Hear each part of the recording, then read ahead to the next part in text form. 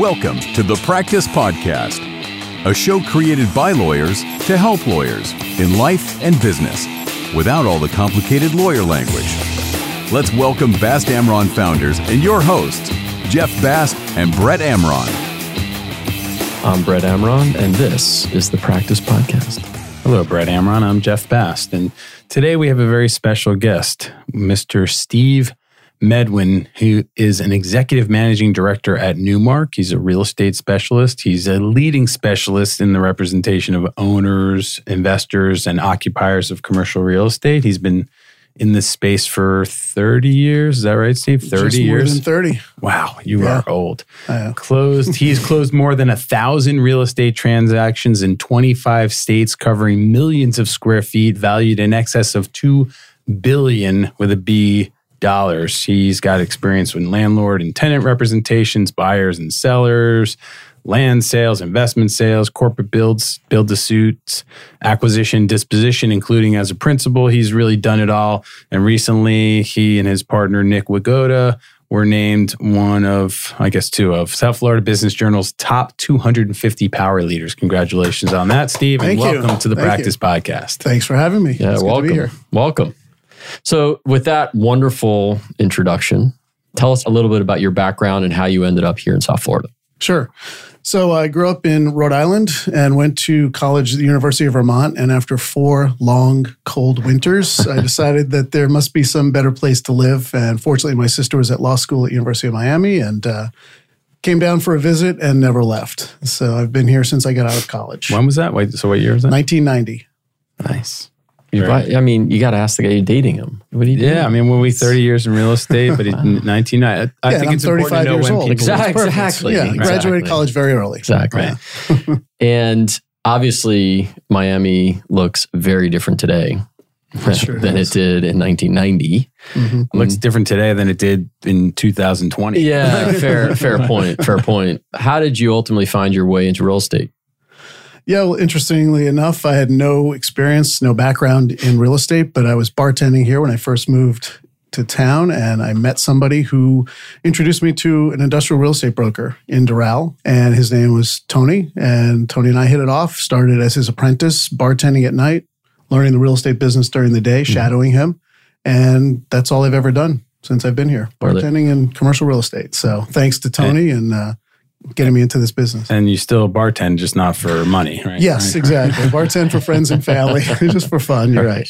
Right. But although I do miss it. It was fun. So 30 years in real estate, and you always specialized in industrial, right? Industrial and office. So not too much in the retail world and no residential. I've never sold a house or any place you would live. So just industrial and office. And so industrial is kind of unique. I want you to clarify for people who may not understand exactly what industrial means, but to me, industrial is, it's one sector that you're expecting continued strength, and which is a little unique, right? Yeah. Look, it's something that when you look around, everything you have in your home, in your office, sits in a warehouse at some point. It comes on a ship or a plane to get here.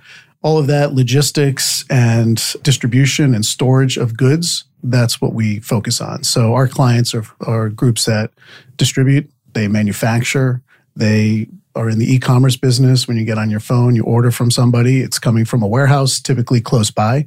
So those are the demand drivers, those industries. And because of the growth in South Florida of the population over the last 20, 25 years, it's just increasing demand. And we have so little supply of land for industrial between the ocean and the Everglades and high-rise condos and residential and golf courses. There's only so much land that any city or county will allow you to build warehouses on. So it has been a rapidly increasing price point for leasing, for sales, anything to do with industrial because you have a limited supply of land.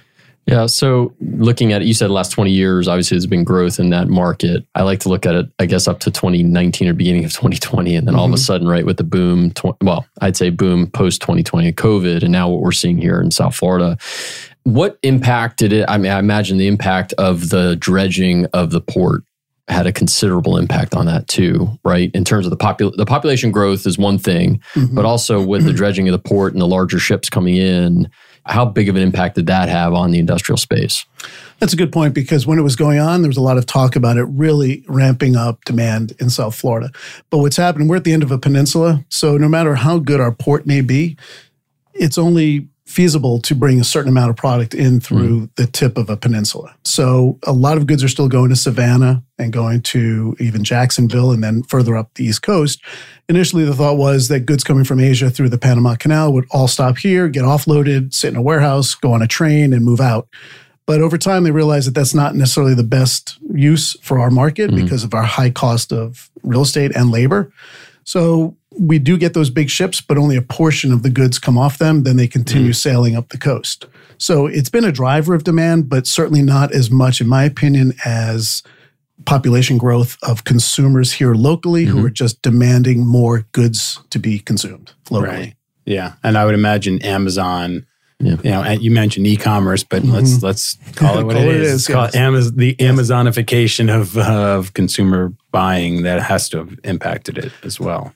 Tremendous impact. If you look at the absorption of industrial space during 2020, the COVID year, in South Florida, at least 50% of that, of the total square footage, was Amazon related. Wow. They are just taking every square foot they can find.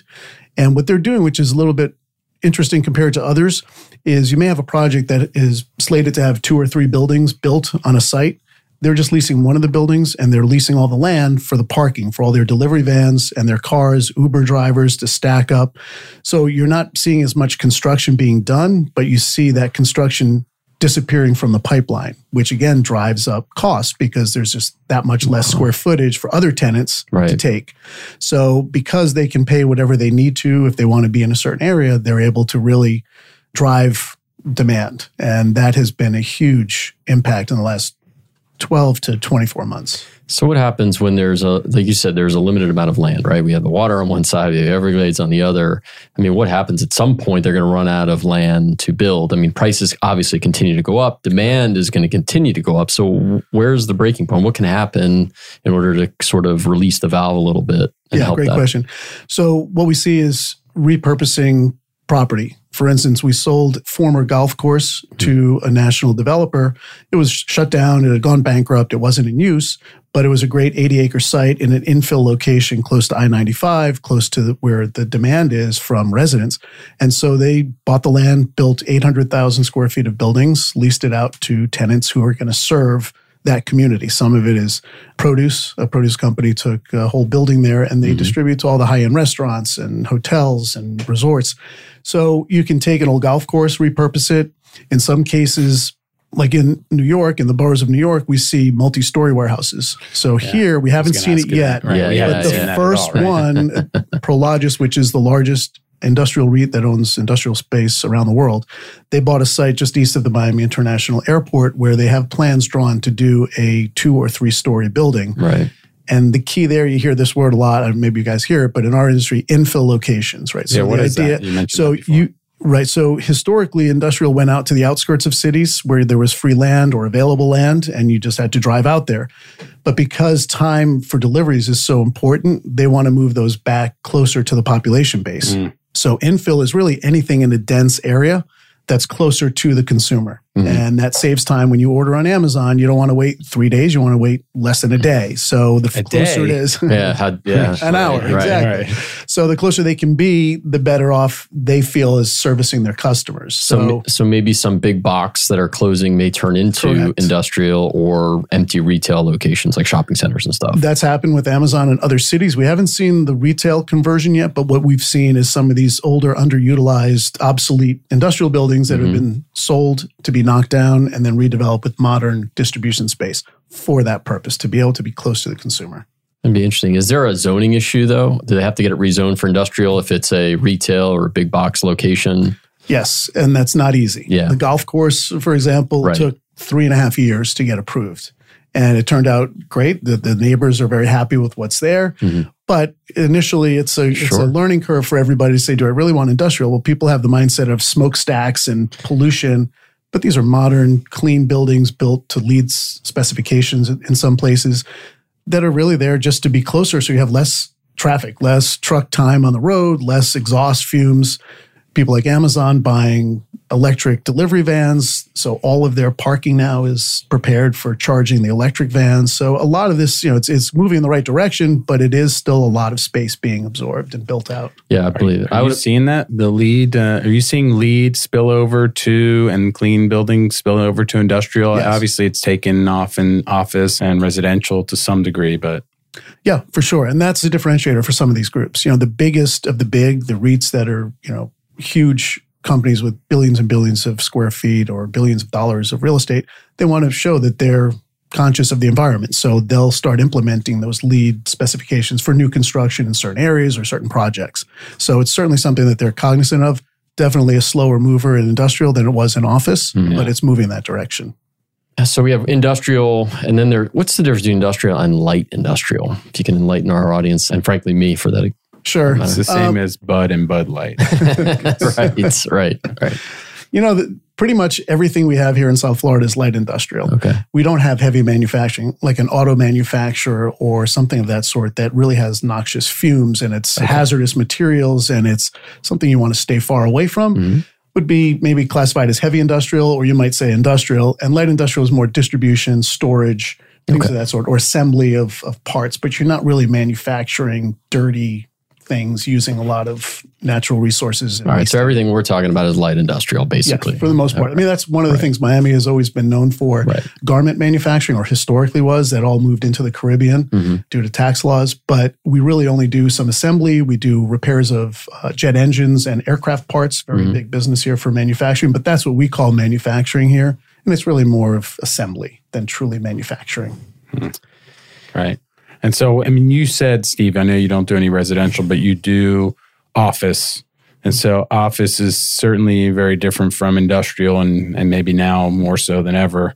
What are you seeing in the office/retail space? I guess those are two different things too. Yeah, but you're talking about due to COVID? Or just in general in South Florida? Because during COVID, as most of us saw, work from home became very popular. Yeah. And we're just now starting to see people come back to the office. However, what's interesting about South Florida during COVID was so many people relocating here from whether it's Boston, New York, Chicago, even California, which we didn't see in the past. Right. So with the influx of those new tenants, we're seeing the office market pick back up much faster than anybody would have expected. So if you read the papers, you see some announcements of hedge funds coming in. There's a group from Chicago that just signed for 2 floors in a brand new building being built at 830 Brickell, which is peak pricing, nearly $100 a square foot, similar to Manhattan pricing for office, for brand new, class A plus space. If that tenant didn't move here, who was going to absorb that space? I don't know. But the nice thing is we are seeing many more of those businesses coming here. There was an announcement of 700 jobs in South Florida announced in last year, over $100,000 average salary. We didn't see that in the past. So it was more back office and smaller professional services businesses. So seeing these substantial, well-funded companies coming here, hiring and bringing new employees, really a benefit for the overall economy. Yeah. So do you think that is kind of served as a balance to the COVID decline, if you want to, Absolutely. Which wasn't expected. I think, if any of us looked 9 months ago and said, what do you think is going to happen in the next 9 months? Are people going to move here in droves with their businesses? No. Maybe people come and stay here because of the weather or something and rent a house, but we've now seen really people putting roots down here. Right. Yeah, I have a realtor friend, a high-end residential realtor, who tells me what's happening with whether it's developers coming here from New York saying that they want to get in on the game here. They see what's happening and they're paying huge prices for waterfront homes or anything they can redevelop. And the demand is insatiable. The prices are through the roof. It's really just incredible. And none of that is foreign capital. It's all domestic. Where historically here in South Florida, the biggest influx of buyers for residential and other properties was Latin Americans and Europeans. And obviously for 14 months, they haven't been able to come here. So all of this demand, which is booming, is just domestic capital. So it'll be interesting to see when the doors open up again and we have the international visitors, how that works with now we have domestic capital really competing with foreign capital for limited supply. So I would imagine you're dealing with folks from outside of Florida coming down as well, right? Yes. In terms of light industrial stuff. Mm-hmm. Are there discussions about the need for more infrastructure? Like, I mean, we're bringing all these people in, all these businesses, right? Everyone used to look down here and say, oh, it's like a banana republic and we can't be there. And we have some infrastructure, but we don't have everything. Like, is there a talk among the real estate folks and yourself talking about the need for that and talking with government agencies? I mean, is there any discussion around that? I think the discussion around that comes when somebody's trying to do a development project. And that's when the city or county steps up and says, look, you want to add how many square feet, how many people? You need to add an intersection at this expressway or something along those lines. So it's typically done in concert with that. But in South Florida, especially in Miami, we've been so far behind the curve forever. Yeah. You compare it to Broward and you see the way the highways were built with room to expand the lanes. In Miami, it was, unfortunately, nobody prepared for that 50 years ago, didn't expect this. So, in certain parts of South Florida, Palm Beach and Broward, they're a little bit more prepared. But here in Miami, it's going to be very hard to do. We just have just a limited supply, again, of land for everything, you know, whether it's industrial or office or residential. Right. And I think the more northern counties had the benefits of learning from our mistakes down here because development started here in Miami and has spilled over and grown up the corridor. Well, and public transportation is just non-existent effectively. Right. And look, the mentality here is people like to be in their cars, kind of like Southern California. It's a mindset that I don't know how we change that because it is just ingrained in the fabric. Well, I mean, it's needed, right? I mean, there's no alternative. Right. I mean, yes, there's a train and there's some of that, but it's really not very user-friendly and not efficient and effective. So I don't see that changing at any point in terms of people getting out of their cars. Nope. Although the urban centers are being built around, I think. So that may change it a bit. And some of those projects, they're not even building parking with the condominium or the apartment buildings. For that reason, it's just too much. They can't fit everything on a site. And so they cater to people who are like the millennials who may want to live, work, play very close by, walk to work, take a scooter, something like that. So it's nice to see that there's at least a subsection of the economy that's willing to do that. But in general, I think we're all used to doing it the way we've always done it. It's hard to make wholesale changes like that. What are you or the folks you work with seeing in terms of retail? That's, I know, a completely different sector. We've talked about light industrial and office. What about retail and what's going on there? So before COVID, there was still a move away from brick and mortar retail. Mm-hmm. People have gotten more used to ordering online, whether it is Amazon or just directly from the vendor. So that was happening. And then add to it the COVID effect of nobody going to stores. So in my opinion, what we've seen here in South Florida, we're fortunate because we have a lot of people who like to eat out at restaurants. Restaurants are booming and they're moving here in droves from New York, from other places.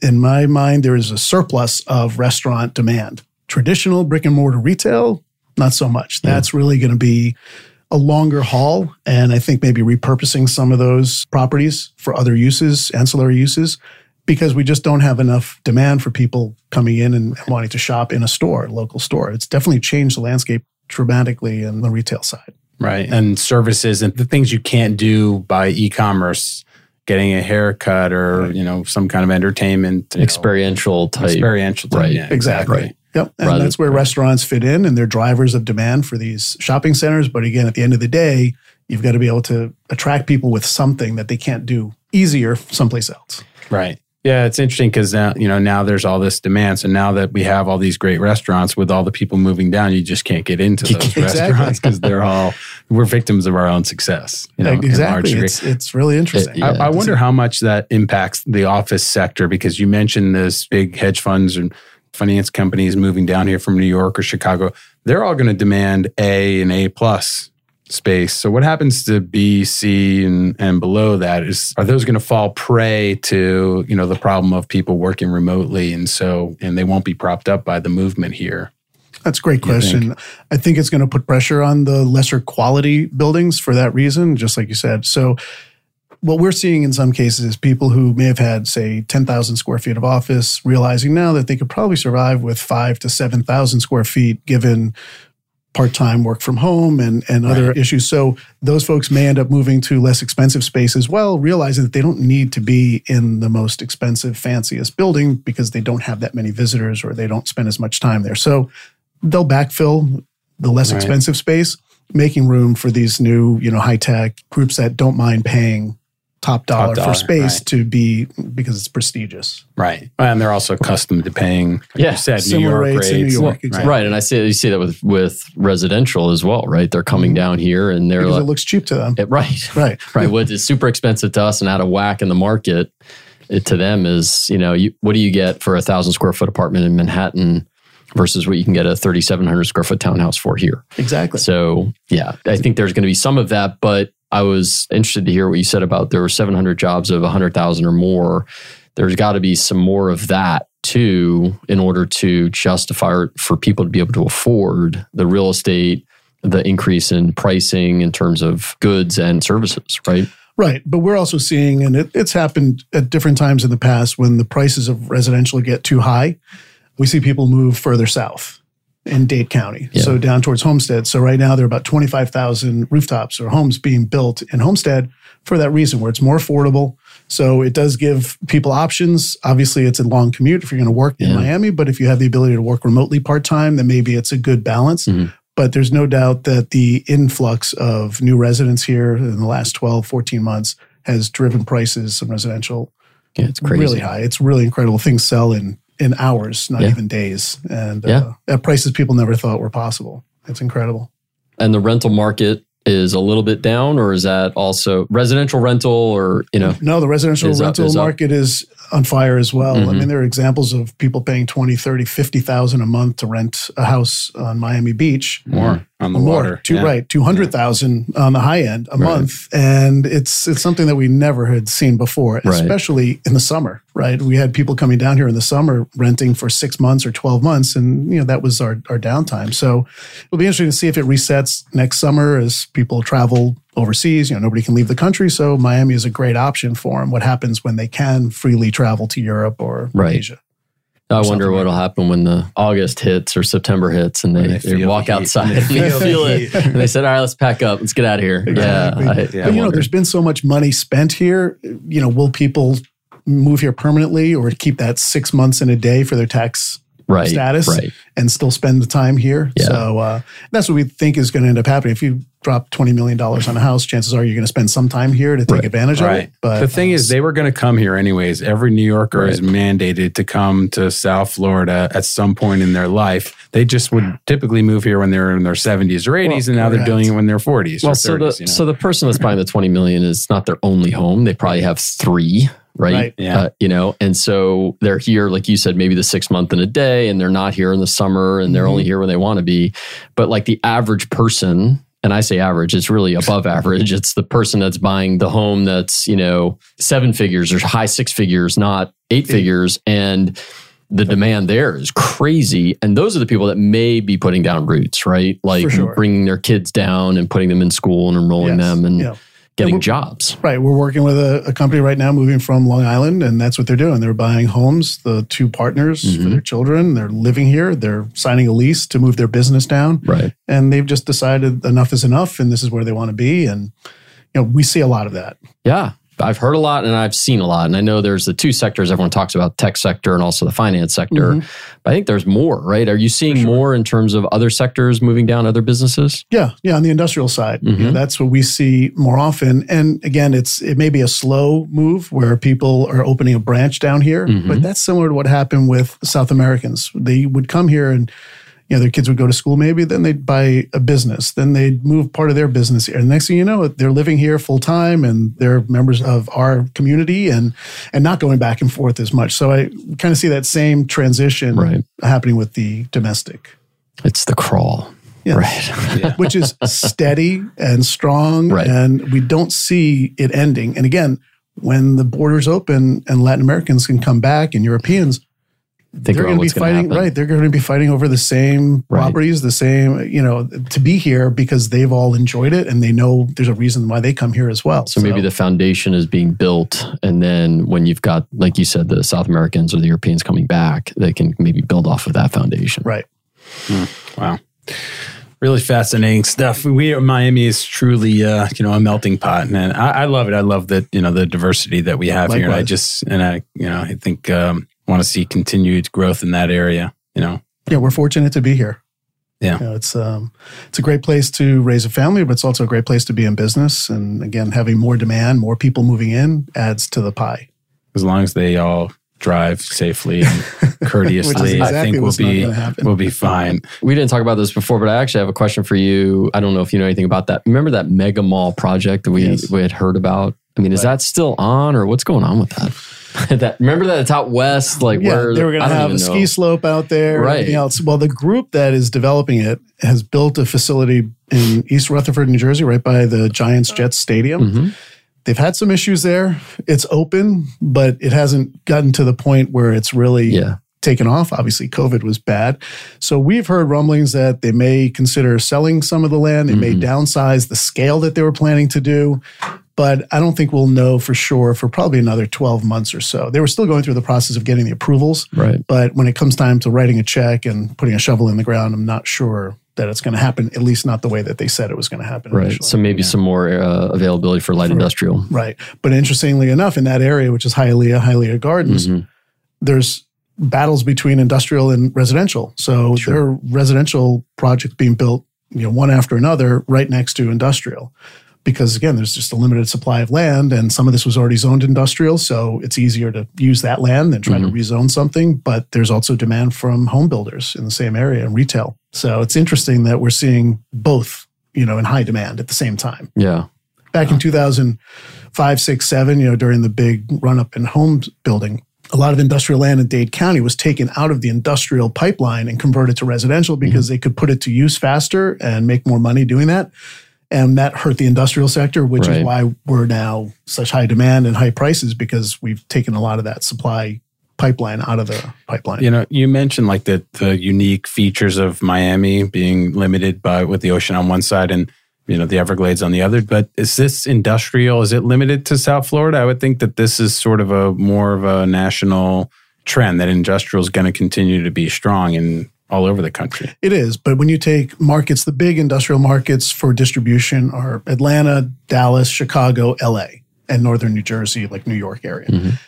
They have surplus land because you can go out another mile or two to another intersection, find some greenfield sites, maybe it's an old farm, and start building. We just don't have that. It's like Manhattan here in a way. Yeah. It's really like an island. It's very tight. With water on both sides. And so we're limited. So our prices go up faster than in those areas because you do have alternatives. You can go 30, 40 miles. Well, Dallas, anything in Texas is there's just land. Plentiful land in Atlanta. So that's why you see the bigger buildings being built there, because they can serve a region. Right. Where, again, we're at the end of the peninsula. So it's really what needs to be here for us to consume. But, there's one thing that's really been interesting in COVID is the cruise industry. So Miami, Fort Lauderdale, two busiest cruise ports in the world, 10 million passengers a year go through those two ports. It's been 14 months since there's been a cruise. And yet our economy is booming. Yeah. Residential is on fire. Industrial is on fire. We haven't seen any of these groups give back space. And it's just really interesting to try to dissect why that hasn't happened. And what we hear is that these businesses, not just the cruise lines themselves, but the suppliers have pivoted, and they'll distribute to people's homes, or they'll distribute to restaurants or other businesses locally rather than to the cruise lines. But you think about 10 million people a year, that's a lot of liquor, that's a lot of food, that's a lot of linens, furniture, you name it. And hotel none of that has happened in 14 months. So when that opens up again, another demand driver on top of the tourists coming back that we haven't even factored in, and it's crazy now. So I can only imagine how much more pressure we're going to see on pricing for everything. Hospitality is going to take off again. And I mean, it started, obviously, there's with been hotels a lot, it started, but not to the level it was. Like you said, the 10 million passengers, for example, they have to stay somewhere when they come down. And they buy food and they buy clothing, and the ships need all that stuff. So it's really a piece of the economy, big piece of the economy that's been missing for over a year. So when that comes back, it's really going to, keep things up. See, can Miami sort of take its status to the next level, right? I mean, everyone's talked about it for years, but it never really hit, like in terms of becoming a second or first tier city, like a Manhattan or Boston. But now there's a lot more talk about it with these kind of high-tech jobs and big finance companies and tech companies coming in. It's got that feel. Hopefully we can satisfy the demand for labor with good quality labor. I know some of these groups bring people with them, but others are hiring locally, which is great for our local economy. Yeah, and building the foundation. I agree. I think it's important. Hopefully it sticks. Yep. I agree. What, Steve, most of our listeners are lawyers or are related to the legal field, just shifting gears a little bit. What kind of advice are you giving to not just law firms, but any small businesses that have office leases or spaces that are, maybe their leases are coming up? Are they, people buying? Are they renewing? Are they extending? Should they be looking for new space? It's such a unique time. How are you guiding, your clientele and I would say it's really case by case, because there are some groups that maybe have a certain amount of office space, for instance, and they've been in that size for years. They don't really expect to grow or want to grow. They like the size they're in. Some of those groups have bought buildings or bought office condos because they're not worried about expanding and contracting. Whereas other groups that are in a growth mode, we look at maybe having lease termination rights when they negotiate a lease, so that if they do expand more than they expected, and that landlord doesn't have enough space for them, they have the option to get out of that lease. It's not easy to get, especially from institutional landlords. They don't like lease termination options, but that's something to strive for. But then take the flip side of somebody whose long-term growth plans, they expect to be around for a long time. Lock in rent today, because rental rates are going up faster than the fixed increases in your rent. Typically, a lease increases 3% per year. The market's growing faster than that. So if you do short-term leases, you're going to be at the risk of the market pricing when you come back out to market. So again, if you're in that kind of industry or that business that you can plan ahead, lock in those increases at a reasonable amount rather than taking the risk. That's interesting, because I think most of the conventional wisdom or conversations, not wisdom, but the conversations are about everybody downsizing and taking less space or trying to get temporary leases or whatever. But, you make a great point. They're even moving out of the center of the city, right? And moving out to where people are. Like you said, if you have people that can afford and move down to Homestead, maybe you have a site down there near them so they don't have to commute as much. And I think there's going to be some of that too, some of that fractional. Right. Because look, we've all learned from this. Yeah. The question is how much of it sticks. Everybody was working from home. It's not going to always be that way. So is it a 20% that you can work through, and that gives you a better workforce because you're flexible? So in your industry, in your environment, kind of look at that and then make the decision based on what really works for you. May not work for somebody else, right? Doctor's office, they still need the space. They still need to be where they are. More people moving here, they probably need more space. But maybe a law firm or architectural firm can do some remote work and they need less office space. So really industry specific and site specific. I'd say industry specific, business specific, individual even specific, right? Some people in your business may be more apt to work at home versus working in the office. So it just really depends. But yeah, I mean, who knows? Like, who knows what's going to happen? It's interesting. Has it changed, the working remote, changed your business that much? I mean, arguably somebody from New York could look at a space with drone or video footage, but they still need to come down and knock on walls and see things in person, or how's it impacted you? It's interesting. We sold a building last year to an institution that never saw the building. The deal was negotiated during COVID from April to July. We walked through the building with Zoom, and they were watching from New York and LA, and they ended up buying the building. It's a $22 million building, not a small investment, not huge, but a good size investment, and they never stepped foot in the building. Wow. So it can be done. It's not preferable. So in our world, because we're in the field a lot, it's easy for us. We're almost always working remotely anyway. We only spend personally a few hours a week in an office sitting at a desk. So for us, it's pretty easy. But I would say we're not the typical tenant, right? So all these users that we work with, the distributors, they need to be at their warehouse. They need to keep an eye on things. They're driving trucks, forklifts. They need to be there. So for them, it's not an option. Yeah. Really fascinating stuff. These are interesting times, and I could talk to you for hours, Steve. I charge after the first hour, so make sure you get your checkbook ready. Now, the real estate obviously has always been a big industry here in Miami. And when we say there's no industry, I mean, obviously real estate and tourism are the two biggest, I would say, down here. But it seems like more is coming, and that'll bolster everything else, including the real estate is a big driver. So super interesting to know kind of what's happened and what is anticipated to happen. So thank you, man. Where can people find you, Steve? Find me at Newmark. LinkedIn, Steve Medwin. Steve Medwin, sure. We'll put your contact info out there. Yeah, contact info. Snapchat. No, they can't. No Snapchat. No TikTok. Sorry. Right. Okay. Steve Medwin, thank you very much for being a guest on the Practice Podcast. Thank you, Steve. My pleasure. Nelson, shout out to our great producer, Nelson Rosado. Thank you, sir.